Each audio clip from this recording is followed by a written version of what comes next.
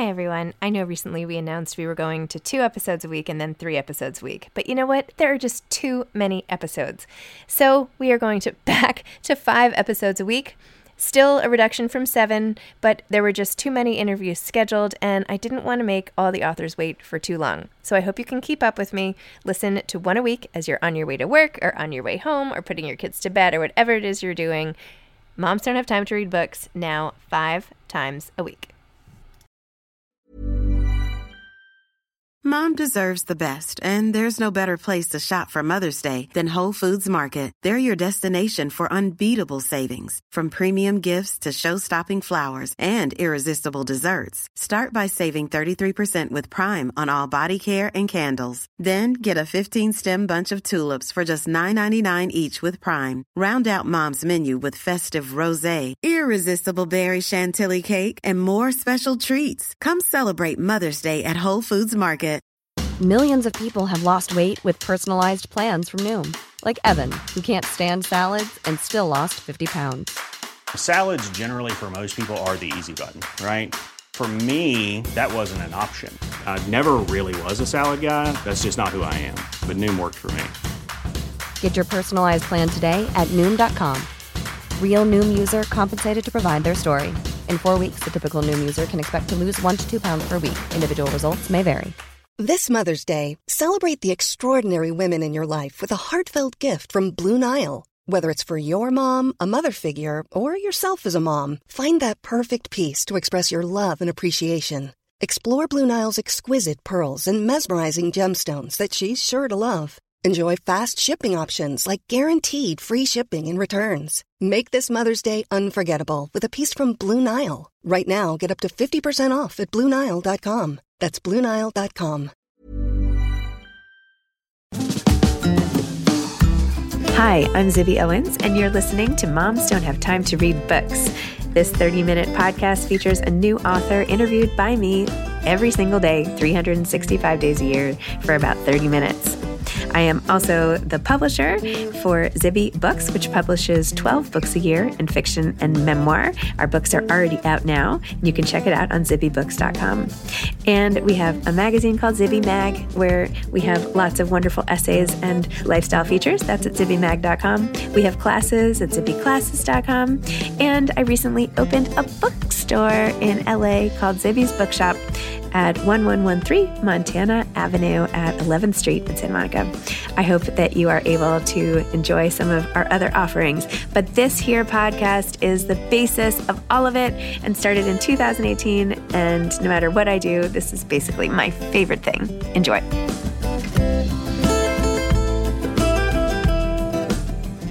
Hanna Halperin is back on Moms Don't Have Time to Read Books for a second time to discuss I Could Live Here Forever, a novel. Hanna is also the author of Something Wild, and Something Wild won the 2021 Edward Louis Wallant Award and was a finalist for the 2021 National Jewish Book Award for debut fiction. Her stories have been published in the Kenyon Review, N+1, New Ohio Review, and Joyland. She has taught fiction workshops at Grub Street in Boston and worked as a domestic violence counselor. Welcome, Hanna. Thanks for coming back on Moms Don't Have Time to Read Books to discuss I Could Live Here Forever. Thanks for having me. Sure. Your novel was beautiful, just like Something Wild, which I also loved. So thank you for this. I feel like you write so well about, these heavy feelings, grief, disappearance, loss, and also writing and sort of this coming of age search for self through everything and family. I don't know. It's so good. All these themes get wrapped right up and it's really powerful. So anyway, thanks. Thank you so much. Tell listeners what I Could Live Here Forever is about. Yeah, so I Could Live Here Forever is about this young woman, Leah, who moves to Madison, Wisconsin to get her MFA. And when she's there, she meets this guy, Charlie, in line at the grocery store. And they very quickly fall in love and they fall into this intense relationship.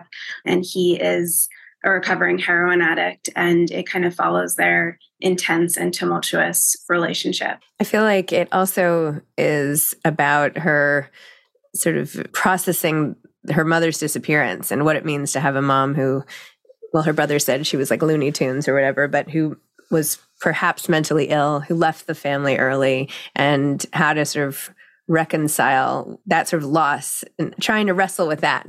Talk to me about that whole piece, because I found that so poignant and interesting. Yeah, a big piece of the novel is you get to know both Leah's family and Charlie's family pretty well. And you learn right away that Charlie's father had abandoned his family before he was born, and Leah's mother had abandoned the family when she was 13. And right away, this kind of like bonds them. And this is a big theme in like Leah's writing, is she's constantly writing these stories about childless mothers or daughters without mothers. And this is something that she's thinking about all the time, and it kind of haunts her. And it was something that I actually in the first draft was it was there. It was kind of a brushstroke, but it came out more in revision, sort of what was this missing piece for Leah, and what was she searching so desperately for. And she gets to know Charlie's family really well.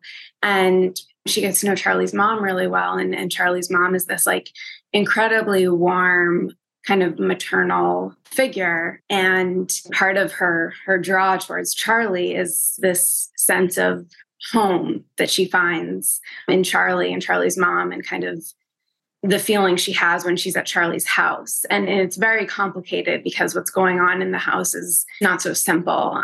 Charlie is into the relationship. He very quickly relapses, and Leah is kind of in total denial about what's going on. And her relationship with his mother is not so simple either, but I think in her mind, she wants it to be simple. She wants kind of this very simple maternal love that she's always craved. And so that's part of what keeps her so kind of wrapped up in the world of Charlie. I feel like that's not written about enough, how when you date someone or for a long time or whatever, you really inherit their family for a while, and you get to sort of slither in and see all the little secrets and everything, and you grow really attached, and then you break up and it's like, what happened?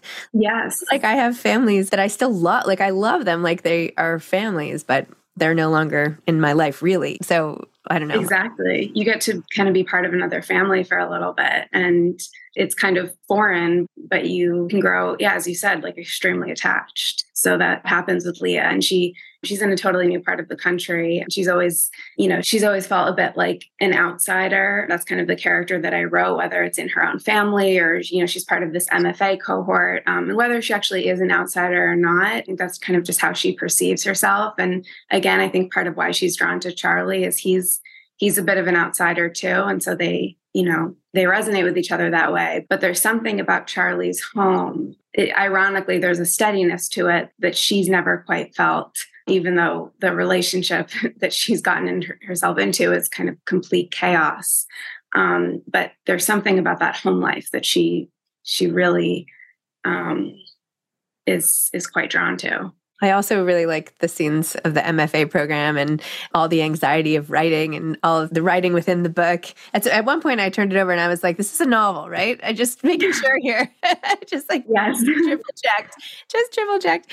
There's like the scene where she's trying to defend her idea of writing about, mothers and daughters. And she's like, well, I had a mother, and I mean, she didn't die, but, she left, and, everyone has a mom, and I am a daughter. And I don't know, it was just funny, like this need to sort of defend what you're writing about and what you're doing and make excuses, and all that insecurity kind of all wound up with her as well. Yeah. No, it is a novel. I did go to, the University of Wisconsin-Madison for my MFA. So I did pull a lot of details from that time and from what it was like to be in the MFA. The cohort is made up, like the people in the cohort are made up, but there were like moments, like, we did have an agent come and it stirred up quite a bit, and, starting to submit to journals, and sort of like this really strange mix of, like, in my experience anyways, like I felt so close to the people in my cohort. And at the beginning anyway, like I actually didn't feel that much competition.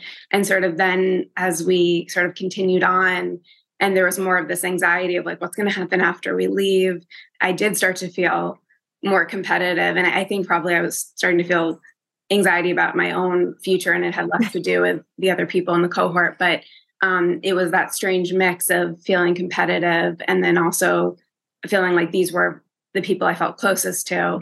So I would sort of draw on some of the feelings and some of the actual events, but the people and everything was fictionalized. But I was sort of drawing on some intimate things in this book. Yeah. Well, having not received an MFA or haven't gone there specifically, it was a nice little glimpse, even like the neighborhood bar with the games. I was like, is this bar 74? Or bar 73. There's a bar that looks exactly like it. And I was like, she must be talking about that place. But anyway, different. I mean, of course, I haven't been there in like 30 years or something crazy. So I'm not that, well, anyway, it doesn't matter. So in the story, here, wait, I pulled out a couple of quotes that I wanted to talk to you about. Oh, there was something beautiful about the mom. You said, I remember my mother as someone who was always searching for something. She seemed lost, like she'd ended up in our house, in our family by accident. That was so beautiful. Like sort of haunting dislocation. And then when she talks about her family, when you say, my mother's presence was bigger than my father's. She talked more, hugged tighter, cried harder, laughed louder, yelled scarier. We inherited our father's height, but other than that, we all look more like her. And you go on to talk about her as an artist and all of that. And then it relates to when you finally say, the nice thing about writing was it took pain and warped it into something useful. I could shape it into a beginning and a middle and an end. It was manageable that way, and it was mine, sharp and beautiful. By the time I was done with it, it was just a story. So what stories of your own have you used writing to sort of make your way through? I mean, everything I've written, I think I've been trying to work something through. I think like what you just read, that's part of why I write. With this particular novel, I started writing it because I was like thinking about the feeling of what it's like to be in relationships where there's like really high highs and really low lows. And what it's like to be in a relationship where it's like loving and terrible at once, and how it can be so cyclical and not necessarily like an abusive relationship, or like not necessarily having the words to describe or the labels to describe a relationship, but knowing that the relationship felt like impossible to get out of. And I think like I've been in relationships like this before. It can feel so impossible to describe what those relationships feel like and why they can feel so difficult to leave. And I've never been addicted to a drug, but I feel like I know the feeling of what it's like to be addicted to another person. And it felt really interesting to me to sort of like, what would it be like to write about a relationship between a young woman and a man where the man was addicted to something that, like, in my mind is probably the most addictive thing you could be addicted to. And then where the woman almost begins to be addicted to the relationship in maybe not the same way, but in a way where she resonates with him in that way. And that's kind of how I got the idea for Leah and Charlie. And so I pulled from my own experience and my own feelings. You know, the story is fictional and the characters are fictional, but I kind of drew from both like the feelings of pain and the feelings of love that I've had in my past. Well, it's hard. This is an understatement, but if you're so in love with someone and they are addicted or to something else or have something that competes with you, then it's never really in balance, right? And so it's that lopsided feeling of when you give of yourself and you can't get back an equal measure. And do you keep giving or do you not keep giving, or is it really a choice after a while? Yeah, it kind of feels impossible. So I don't know if there's an answer. But it's good to have it out there. I mean, the innermost sort of secrets of relationships, obviously there are lots of books written about love and all of this, but it is very complicated. And there need to be stories like this that are a little bit more not so clear cut. Like, of course, this person will leave. Of course, this person won't leave. Like I don't know. It's good to get into the mess of it all. Yeah. When I was writing it, it felt pretty messy to me in that there were times where I was writing about Leah and Charlie, and it seemed to me like I was writing a love story. And then there were times where I was like, this is a story about two really codependent, manipulative, perhaps abusive people. And it was constantly going back and forth. And it seemed really like I was like, I can't stop and analyze and try to figure out like what this relationship is. I just need to sort of stay in the moment and like really try to honestly describe like how would Leah react in this moment? How would Charlie react in this moment? And not try to judge what does that mean about them as a person. or as a character, and then just kind of write the whole novel. And maybe I can try to figure it out afterwards. I still don't really have a grasp on like how to necessarily describe the relationship, but just sort of know that it's complicated and messy, and people can be complicated and messy, and I don't have to necessarily give it labels. Mom deserves the best, and there's no better place to shop for Mother's Day than Whole Foods Market. They're your destination for unbeatable savings, from premium gifts to show-stopping flowers and irresistible desserts. Start by saving 33% with Prime on all body care and candles. Then get a 15-stem bunch of tulips for just $9.99 each with Prime. Round out Mom's menu with festive rosé, irresistible berry chantilly cake, and more special treats. Come celebrate Mother's Day at Whole Foods Market. Hey, I'm Ryan Reynolds. At Mint Mobile, we like to do the opposite of what Big Wireless does. They charge you a lot, we charge you a little. So naturally, when they announced they'd be raising their prices due to inflation, we decided to deflate our prices due to not hating you. That's right. We're cutting the price of Mint Unlimited from $30 a month to just $15 a month. Give it a try at mintmobile.com/switch. $45 up front for 3 months plus taxes and fees. Promo rate for new customers for limited time. Unlimited more than 40 gigabytes per month. Slows full terms at mintmobile.com. When you're ready to pop the question, the last thing you want to do is second-guess the ring. At BlueNile.com, you can design a one-of-a-kind ring with the ease and convenience of shopping online. Choose your diamond and setting. When you find the one, you'll get it delivered right to your door. Go to BlueNile.com and use promo code LISTEN to get $50 off your purchase of $500 or more. That's code LISTEN at BlueNile.com for $50 off your purchase. BlueNile.com, code LISTEN. Whatever this relationship parallel was in your life, you managed to get out of, I'm assuming, or not? Yeah, I mean, again, it's Leah is not me. I know. You know, the relationships that I did draw upon for inspiration, it is all in the past. Yeah. It was funny how in the beginning of the book, Leah is worried because she perceives him to be so much cuter, right? Like he's so handsome and whatever. And, she's not attractive enough to be with him and whatever. And then later you reference when Leah's talking about her writing role models, one of which is Curtis Sittenfeld. Mm-hmm. And then it's so funny because her book just came out and that is sort of the premise that, what is it like when more attractive women end up with less attractive guys, or sort of this imbalance of perceived good looks within a couple. Anyway, I just found that sort of timely and funny. No, I mean, it's a big thing that comes up in the book where Leah is, she's always describing what Charlie looks like. And she's so enamored by, how beautiful he is.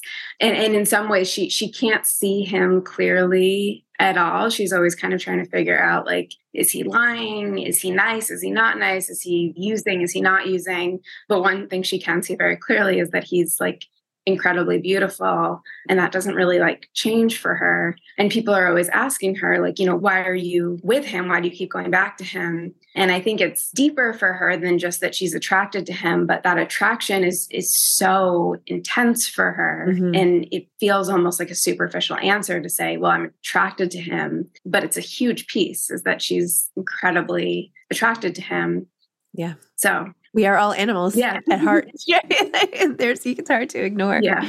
Especially when you have him smile and all this. I was like, oh, who is this? I like have this fictional guy in my head now. When you think about him, and maybe do you have someone in mind? Is there a movie star, or is there somebody who he looks like to you, or is he more just this fictitious guy? I don't know if I have a movie star in mind. I'd have to think about that. I describe him in like an early scene as like a mix between Johnny Depp and Jake Gyllenhaal. And so I do imagine him with this kind of like very boyish charm, good luck. Yeah, very like kind of sweet smile. But I'd have to think of kind of... I was thinking, I don't know why, as I was reading, I had more of like a Chris Hemsworth type of guy. Okay. Yeah. I don't know, like lighter hair and mm-hmm. I don't know. I'm still brown. I don't know. Sort of that smile that I don't know. Yeah. That could work too. Anyway, so tell me about writing this book. Did you write it during the pandemic? Was it before? Tell me about that whole process. Yeah, I wrote it during the pandemic. It was kind of like pretty early pandemic days. And I wrote it very quickly. Like I kind of got the idea. I had actually, it started from an essay that I was writing having to do with something wild. And it was something about domestic violence. And I kind of kept going off onto these tangents about kind of what I was talking about, like relationships with high highs, low lows. And I was realizing like, I'm kind of much more interested in writing something fictional, like about what it's like to be in a relationship that is kind of so cyclical that way. And once I realized like what I was actually interested in writing about, I had the idea for Leah and Charlie, and I started writing it one day and I kind of just kept writing. I wrote the first draft in about 2 months, which is like much faster than I've written anything. I think just because I was like so caught up and involved in the world and in the relationship. And it was really, I was kind of in a weird place, and it was, very isolated, very, it was early days pandemic. And it was kind of soothing to me to like go into, even though it's kind of a disturbing novel, like it was kind of soothing to me to go into this very reclusive world and just kind of lose myself in it. And so I was able to write the first draft really quickly. And then it was a very raw first draft, and then spend a lot more time on revision, kind of fill in a lot of the gaps. Because the first draft was almost entirely Leah and Charlie. Mm-hmm. And then it was a lot kind of figuring out like, what's the world that they're in? Like, okay, they're in Madison, Wisconsin. Leah's in the MFA program.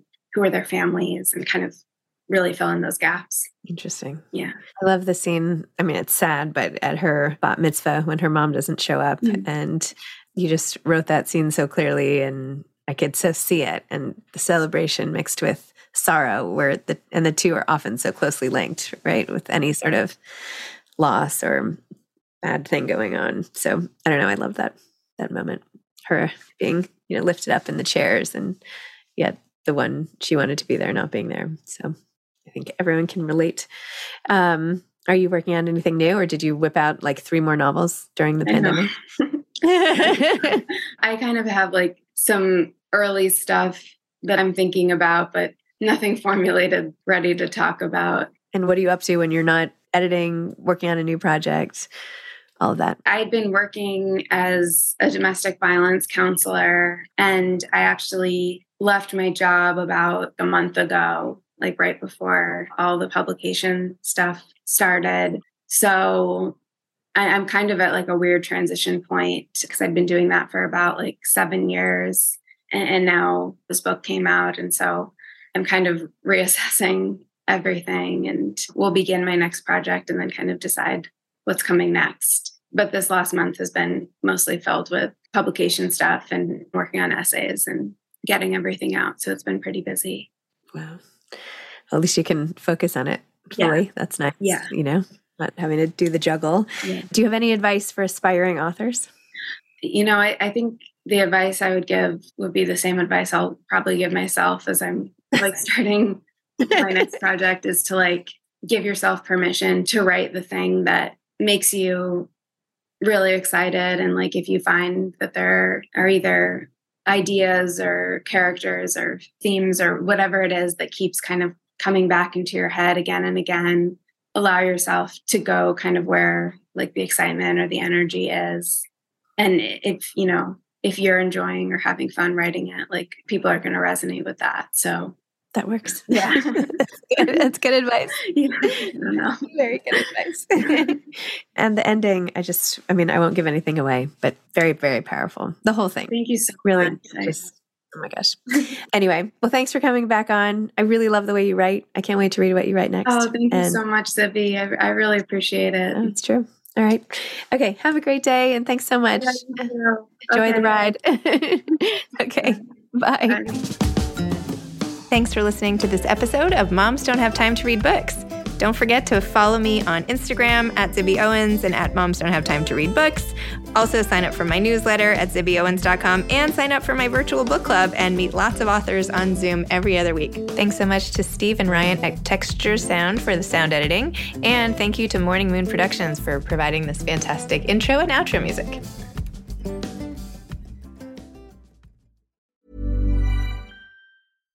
Mom deserves better than a drugstore card. This Mother's Day, surprise her with a truly special personalized card from Moonpig. Add your favorite photos, a heartfelt message, and we'll even mail it for you the same day, all for just $5. From mom to grandma, we have something to celebrate every mom in your life. Every mom deserves a Moonpig card. Get 50% off your first card at moonpig.com. Moonpig.com. Planning for your next trip? Elevate your travel style with Quince. Quince has all the jet-setting essentials you'll want for your next getaway, like European linen, premium luggage options, buttery soft Italian leather bags, and so much more. And is all priced at 50 to 80% less than similar brands. Plus, Quince only works with factories that use safe and ethical manufacturing practices. Pack your bags with high-quality essentials you'll be wearing for vacations to come with Quince. Go to quince.com/pack for free shipping and 365-day returns. Hi, I'm Daniel, founder of Pretty Litter. Did you know cats tend to hide symptoms of sickness and pain? I learned this the hard way after losing my cat, Gingy. So I created Pretty Litter, a health monitoring litter that helps detect early signs of illness by changing colors, saving you money and potentially your cat's life. Pretty Litter is veterinarian developed, and it's the easiest way to keep tabs on your fur baby's health right at home. Go to prettylitter.com and use code ACAST for 20% off your first order and a free cat toy. Terms and conditions apply. See site for details.